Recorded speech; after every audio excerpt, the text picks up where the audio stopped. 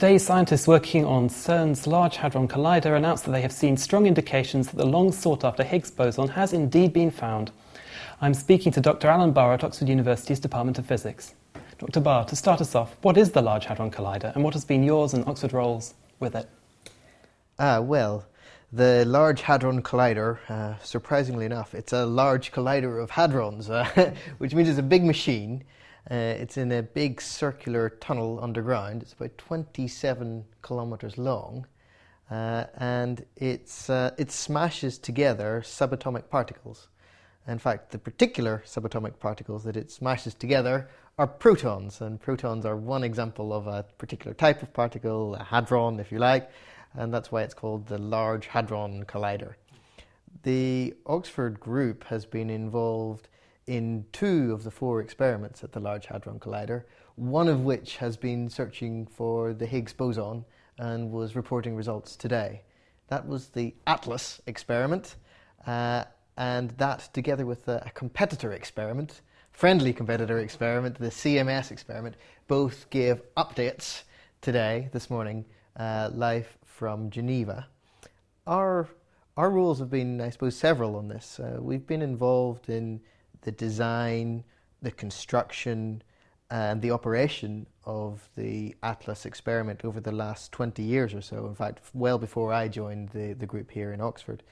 And that work has meant that, well, even in the basement of the building from which I'm speaking to you now, we constructed a very high precision microstrip silicon detector, which had a resolution finer than a human hair, and the purpose of which was to track the fundamental particles that were given off in the collisions at the LHC, at the Large Hadron Collider.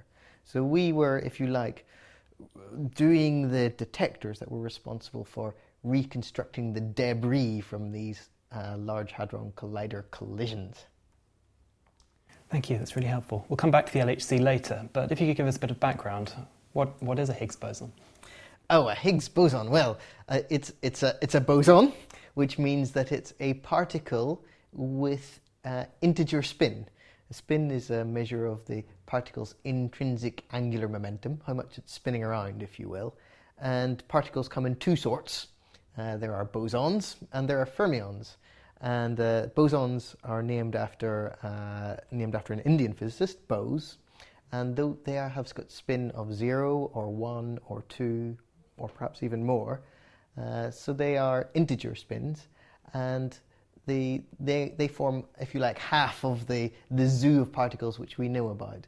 And up until this point, the only fundamental bosons, the only fundamental particles of this sort that we've seen are those which carry forces, things like the photon, which is the particle responsible for light.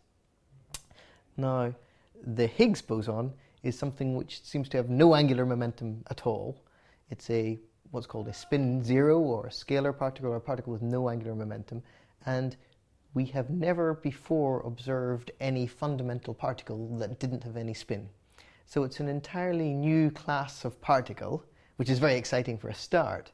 But what's more, this particular particle is absolutely required in what's called the Standard Model of Particle Physics, and this is the theory which underlies all of our mathematical understanding of nature at the microscopic level. The role of the Standard Model Higgs boson is to give mass to all the other particles. So without it, the electron, for example, would be completely massless, would zip around at the speed of light, and would be totally in contradiction to what we observe experimentally. So we know that there must be something that gives mass to, well, the electron and to all the other particles. And for decades, since the 1960s, we've been wondering what this was. I say we in the grandest sense because in those days I wasn't even born, never mind searching for Higgs bosons. But it's been a really very long-standing problem in physics, how these other particles, in particular particles called the W and the Z, how these particles have obtained their mass. And really, the best theory going in all of those several decades, nearly 50 years now, has been this Standard Model Higgs boson particle named after Professor Higgs of University of Edinburgh. And we've been hunting and hunting and hunting for it ever since. Today, we found something that smells a lot like the Higgs boson. It's certainly a discovery, and it has, as far as we can tell from the very preliminary data that we have so far, it has most of the properties that we would expect. But that's very tentative, and it will take some time to get to the bottom of that. You said that the standard model so far looks like the best theory that we have. Why do you say that? Why do physicists say that? Why not another theory? Well, everything in science is the best theory of the moment, and your theory can always get overruled at some point in the future. You know, Newton has a fantastic theory of mechanics that works very well for objects of everyday size, moving at everyday speeds. But we know, we've known for 100 years or more, that this theory breaks down when objects move close to the speed of light or when they are very small. And in those two regimes, quantum mechanics and relativity have to take over. And so at the moment what we have is a theory that explains all of the experimental data of the subatomic world very precisely. It is a beautiful mathematical theory. It's what's called a quantum field theory. So it's based on these of the fundamental particles being point-like and having their different angular momenta, their different properties. And the Higgs was really one of the key parts of this. Now, as I say, this theory for the moment seems to describe all the data that we have at the subatomic level, and it has been beautifully confirmed today with this discovery of what looks, as I say, a lot like a Higgs boson. It's certainly a particle, it's certainly a boson, we can tell that as well, and it has most of the properties of a Higgs boson. But everything in that can be broken because we may, in the future, perhaps even in the near future, find corrections to that. We may find that this particle doesn't have precisely the right properties predicted in the standard model. And in that case, we would know that the standard model was a good approximation, but wasn't the final word. And that might not even surprise some physicists, because we know that the standard model doesn't describe everything perfectly. In particular, it doesn't describe gravity at all. And we're pretty darn sure there's gravity in the universe. So a theory of the universe which omits gravity is a little bit broken. There's, at the moment, not any good way of making the standard model work with gravity. And so the future of particle physics is not just in tying down the properties of this one particle, but in trying to get theories which stretch beyond it and may produce a more unified theory of nature. And if this theory, the Higgs boson, completes the standard model, and that's the theory that best describes the universe as we know it at the moment, if that is true, then how does that make our understanding of the universe different from what it might have been if we'd have gone with another theory? So there was a sort of no-lose theorem at the LHC, at the Large Hadron Collider, which was that we knew that something had to be giving mass to the particles, the other particles in the standard of the standard model. We know that those are massive, and we knew that the standard model itself would break down if there was no Higgs boson at the energies accessible at this machine. And that was really one of the reasons that we were able to convince ourselves that it was worth spending some money on this thing. You know, if you know that you can access it, access those properties at a particular machine, then it's worth doing it. The thing which goes wrong without a standard model or other Higgs boson is that scattering probabilities become larger than 1, which means that the probability of something happening is more than certain. Now that's very broken, and so we knew that something had to come in to fix that up. Okay, now that could have been a Higgs boson, it could have been something entirely different. At the moment, we've got to be very much in favour of it being this particle which we've observed this morning. And it's quite curious. It's in a very interesting place in terms of its mass, this particle. So the mass is about 125 giga-electron volts. Now, an electron volt is the amount of energy that an electron gains when it passes through a 1 volt potential difference. So we're talking about 125 or perhaps 126, depending on quite how accurately we're able to do it, billion of those electron volts. It's it's 100 or so times more massive than a proton, and it's about the size of a sort of intermediate-sized nucleus in terms of its mass. Although, in terms of its actual physical size, it seems to be very small, point-like, as far as we're aware.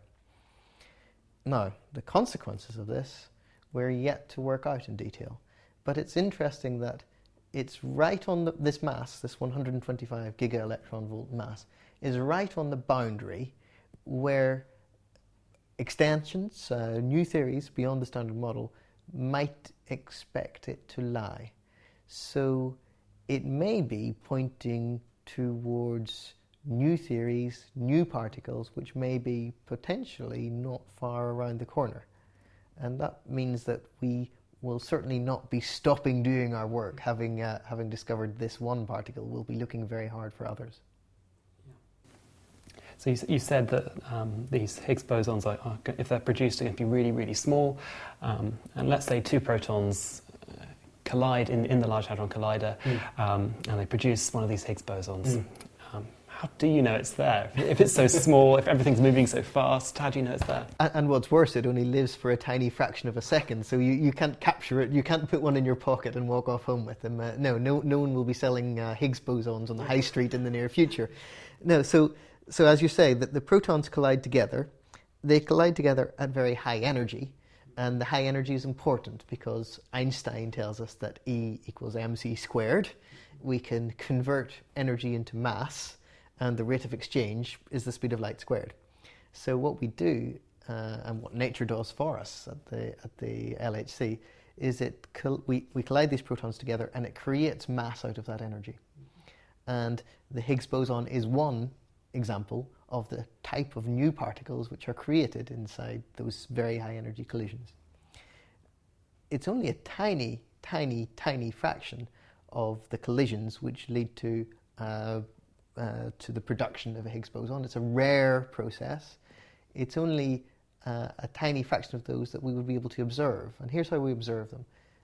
Of the Higgs bosons, they're created, they almost instantaneously decay to other particles, and some of those decay products are observable within detectors like the one we constructed in the basement here in Oxford. So one of the rare decay modes is a decay to four leptons, particles called leptons, for example 4 electrons or 4 muons, 2 electrons and 2 muons, or particle and antiparticle in each case, in fact. And so one of the types of decay we were looking for were these events, these collision events in which the electron, which itself is stable, is produced. It passes out through, produced with very high energy because it contains all of these 4 electrons between them, contain all of the energy of the Higgs boson. They zip through our detector, and they create little deposits of energy in our silicon as they pass through. And by joining the dots between those little signals that we see in each of those silicon detectors, we can reconstruct the trajectory of the electrons, we can measure their energy, we can add all the energies together, and we can look and see if there's a special energy at which there are more 4 electron events, for example, than there would be expected from other processes which can occur. And this looks like a little peak in this distribution. And there were, in the Atlas plots, I tried to count them, about 9 of these collision events in which there were 4 leptons being produced, for a little of that order. That means that we've been colliding 10 to the 11 particles, 100 billion particles, throwing them together 40 million times a second for about the last 3 years or so. And out of all of those collisions, we've managed to pick out those 9 or so, those handful of collisions, which have this really striking signature, which is so characteristic of this particular type of particle. And to do that requires not just good operation of the detector, but very careful selection of those events, analysis of them, calibration. And the Oxford team, together with our other collaborators around the world, have been working not just to make sure that the detector operates smoothly, but to make sure that we can cleanly isolate those events and work out how many we would have expected to have seen had there not been a Higgs boson there, which is also crucially important. And so the number we'd have expected to have seen was about half of what we actually did observe, and it's because if there had been no Higgs boson, it's because there was this excess that we were able to say, okay, for sure there's something here. And it required not just that type of event, but there were other classes of event as well, all of which pointed in the same direction. So it was evidence building upon evidence, all of which pointed in the same direction and which was presented together from the two collaborations from Atlas and CMS.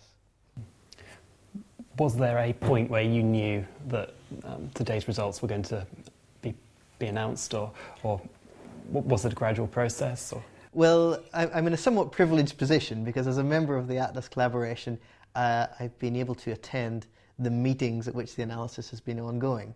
And so from the Atlas perspective, which is half of the story, I was able to see that half of the story evolving before my eyes.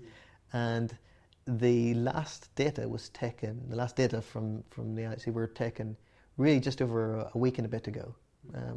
And that means that the processing of that data was done at breakneck speed in order to make sure that there was a lot of the data were taken in the last part of the run, which we just got through, and then people were working solidly through the night for days and days on end to make sure that all of that data could be analysed and put out in time for this conference which is starting in Melbourne as we speak now, and for this announcement. Now I could see the Atlas half of the story evolve, and I could see what looked like more and more evidence growing until the point where we were very close to the discovery. But I had no idea really about CMS, about the other experiment, until today. The fact that both experiments saw an excess which could only be accounted for by a background fluctuation 1 time in a million means that we've really reached the gold standard. We have this 5 sigma, it's called, discovery independently from each of the 2 experiments. That doesn't happen by chance. Yeah. Would you have got that 5 sigma standard of accuracy, very high accuracy, if you just have looked at the data from Atlas, or did you need both experiments to do that? So would the other one have been okay? Yes. So Atlas had independently a 5 sigma discovery, and CMS itself had a 4.9 or 5, depending on quite how you interpret it, sigma level of discovery as well. So really both experiments independently reached the golden threshold, which means that both independently could have discovered it, and together the 2 are very compelling. And where were you when you found out the results of that final batch of data analysis? Well, I was supposed to be helping out with some business from my college, from Merton College, but I decided that maybe on this particular occasion I might like to join the rest of my physics colleagues rather than my college colleagues. And so I was in the physics building here in Oxford, and I joined the about 80 or so people who work in this building, not just on the LHC, but on all sorts of subatomic physics research. We did live streaming of the talks from CERN, and there was great applause at the point where these numbers of 4.9 and 5 sigma came up on the screen. At that point, everyone was sure that something really historic had happened today. So you said that we have 5 sigma error on these results. How accurate is that in real terms? Well, that means that the probability, as I say, of a if you were to run 3 million, in fact, it's about 3 million Atlas experiments, you would only see a false positive 1 time out of those 3 million experiments with this level of significance. So it's really, it's a very long shot to say that this is something which is not a new particle. And as I say, the same thing would have to happen for CMS. You would have to run CMS for about 3 million or so times for each of those 1 time that you ran Atlas. So the two probabilities multiplied together, which is a very rough thing. It's not precise. It doesn't really work. But it's a tiny probability that this is not from some new particle. Really Tiny probability. So we're pretty assured that there is a new particle there, and that's why we require this high level of security in our findings. The problem is that it's such a fundamental discovery that we're claiming, and such an important discovery that we're claiming, that you can't afford to get it wrong. You can't go in front of the world's media, say that you've discovered something, and then 2 or 3 weeks later reckon, oops, I didn't quite look at this part properly. There has been an enormous amount of work, an enormous amount of cross-checking, and every part of it has been made as solid as possible within that very short time frame. Those 10 days to get the last part of data analysed. But we've been working on this, non-stop over the last 3 years or so. So where next for research into the Higgs boson? And what are you looking forward to in particular? Well, I first of all like to know whether this boson, and it is a boson, we know that at least, is the Higgs boson, or even a Higgs boson. There are lots of theories which propose that there would be more than one. Some of the most popular theories propose 5. And so we've got to tie this one down first and work out, has it got the right properties? Does it have the spin, the angular momentum that we expect? It should have none. If it had some, then it's not the Higgs boson. Does it have the right interactions with the other particles? Does it couple to them in the right way to give them their mass? Is it subtly different from the properties that we would expect from the standard model? Many discoveries in physics start off with a subtle difference, which then becomes more and more robust as time goes on. We need to understand this particle first. But while we're doing that, we'll also be searching for all of the other physics that one can do with a machine like this. The Large Hadron Collider is not a one-trick pony. We built it knowing that it would be capable of solving this Higgs problem, one way or the other, but we knew that it would be able to do lots of other things as well. And really, it's not so much an experiment in the usual scientific sense, but it's a facility. It's a facility that probes the high-energy frontier of our knowledge, and it pushes back that boundary. And what lies beyond that horizon, we're yet to discover. We've seen something. We've seen a discovery. We've found something on the horizon, but yet we haven't mapped out that land. We haven't found out if it's the new world we were expecting, or an entirely different new world. And that's a very interesting prospect for myself and for others who will be working on it in the next few years. But even beyond that, there are questions which the LHC may have some insight into. And in particular, I'm particularly interested in the question of the dark matter. This seems to be required by astronomers and cosmologists in order to explain the structure, the evolution of the universe as a whole, the way that galaxies form. It's rather a mysterious kind of a substance, because it doesn't seem to interact with light at all. And the only thing that we know about it is that it draws gravitationally on things around it. Now, embarrassingly enough for us physicists, the matter that we know and love, the stuff that we've been studying in exquisite detail over the last 100 years or so, it only forms about 4% of the energy content of the universe. The rest is made out of, as far as we can tell, dark matter and dark energy. And if these words feel uncomfortable to you, you should make them feel uncomfortable to you. You're right to feel uncomfortable about them. They are words that hide our ignorance about what these things are made out of. We have never made them in the lab. We've never been able to study them. And to be brutally frank, we don't know what they're made out of. But it's possible that in the same way that the energy of the Large Hadron Collider created the mass of Higgs bosons, and we know that the energy of the Large Hadron Collider can make other massive particles like top quarks and Z bosons and W bosons, it's possible that the energy squeezed together in the Large Hadron Collider could make dark matter particles. And those dark matter particles would be the first man-made dark matter, if you like. in fact, the LHC has the potential to be the world's first dark matter factory in which we produce this stuff and study it. Interestingly enough, some of these theories that favour the Higgs boson in this mass regime where it seems to be lying, 125 to 126 giga-electron volts, theories such as what's called supersymmetry, would also predict that there are dark matter particles to be discovered, and that those particles lie within the energy range that's accessible, perhaps in the LHC as it lies at the moment, or perhaps after the energy upgrade, which we're going to do over the next few years. So the Large Hadron Collider is currently colliding together protons at 8 tera-electron volts, center of mass energy.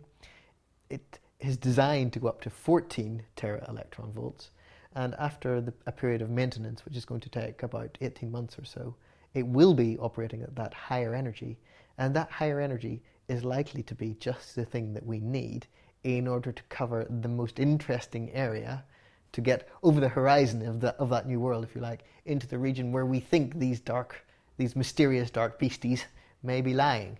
So there's a lot of exciting times to be had ahead, but it will take years, maybe even more than a decade, to get to the bottom of all of that. But to have sight of that new world today, that's been a great sense of achievement for us, and we feel very proud to have been a part of that historic occasion. And lastly, what next for the University of Oxford's Physics Department?